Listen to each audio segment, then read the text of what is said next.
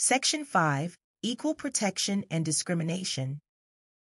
In this section, we examine the Equal Protection Clause of the 14th Amendment, a crucial element in the battle against discrimination and a key focus of constitutional law. Standards of review: strict scrutiny, intermediate scrutiny, rational basis. The Equal Protection Clause mandates that no state shall deny to any person within its jurisdiction the equal protection of the laws.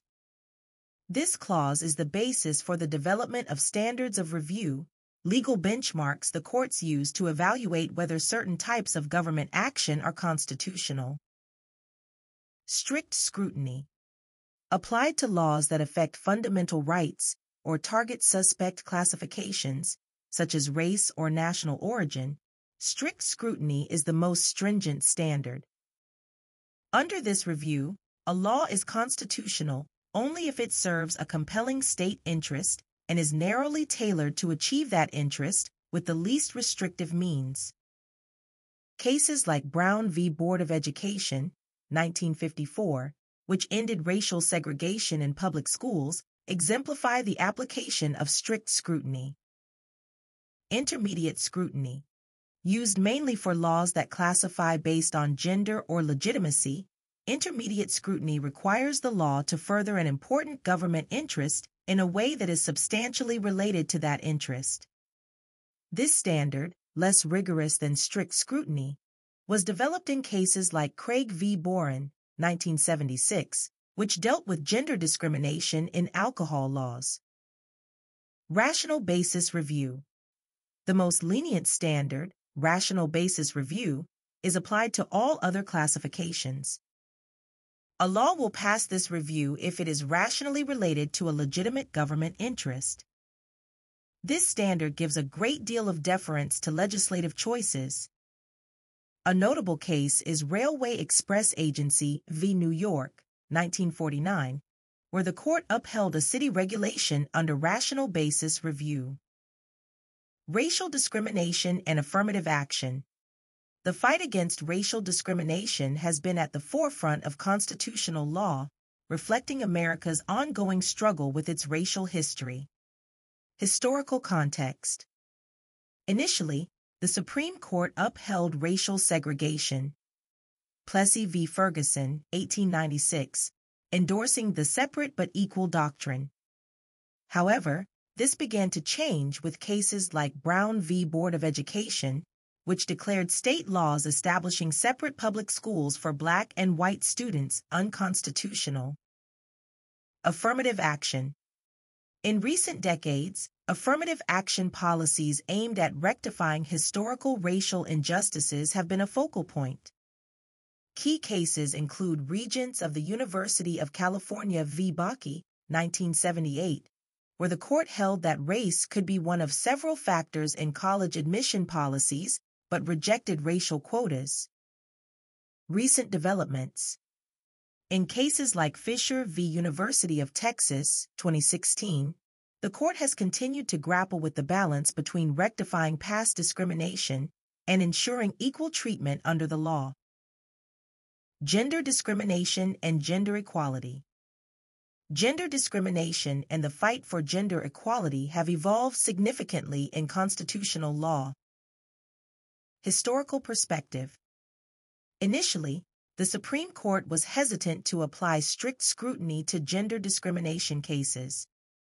This changed with Reed v. Reed, 1971, where the court for the first time struck down a law on the basis of gender discrimination. Evolution of gender equality. Cases like United States v. Virginia, 1996, which opened the Virginia Military Institute to women, reflect the increasing recognition of gender equality. The court has expanded the understanding of discrimination to include not just overtly discriminatory laws, but also those that have a disparate impact on a particular gender. Current challenges. Despite these advancements, gender discrimination remains a pertinent issue, with ongoing debates around equal pay, reproductive rights, and sexual harassment. The legal landscape continues to evolve as society's understanding and attitudes towards gender equality progress. Discrimination based on other characteristics. In addition to race and gender, constitutional law has also addressed discrimination based on other characteristics, such as age, disability, and sexual orientation. This reflects the growing recognition of diverse forms of discrimination and the need for their redress. Age discrimination. Age discrimination in employment is a significant issue. While the Equal Protection Clause itself does not explicitly protect against age discrimination, statutes like the Age Discrimination in Employment Act, ADEA, have been enacted to protect older workers. Constitutional challenges in this area typically receive rational basis review. Disability discrimination. The Americans with Disabilities Act, ADA, of 1990 represents a landmark in fighting discrimination against individuals with disabilities. While the ADEA is a statutory protection, the Supreme Court has addressed disability rights under the Constitution, especially in contexts like access to public services and accommodations. Sexual orientation and gender identity. One of the most significant developments in recent years has been the recognition of rights based on sexual orientation and gender identity. In cases like Obergefell v. Hodges, 2015, the Supreme Court recognized same-sex marriage as a fundamental right under the Constitution.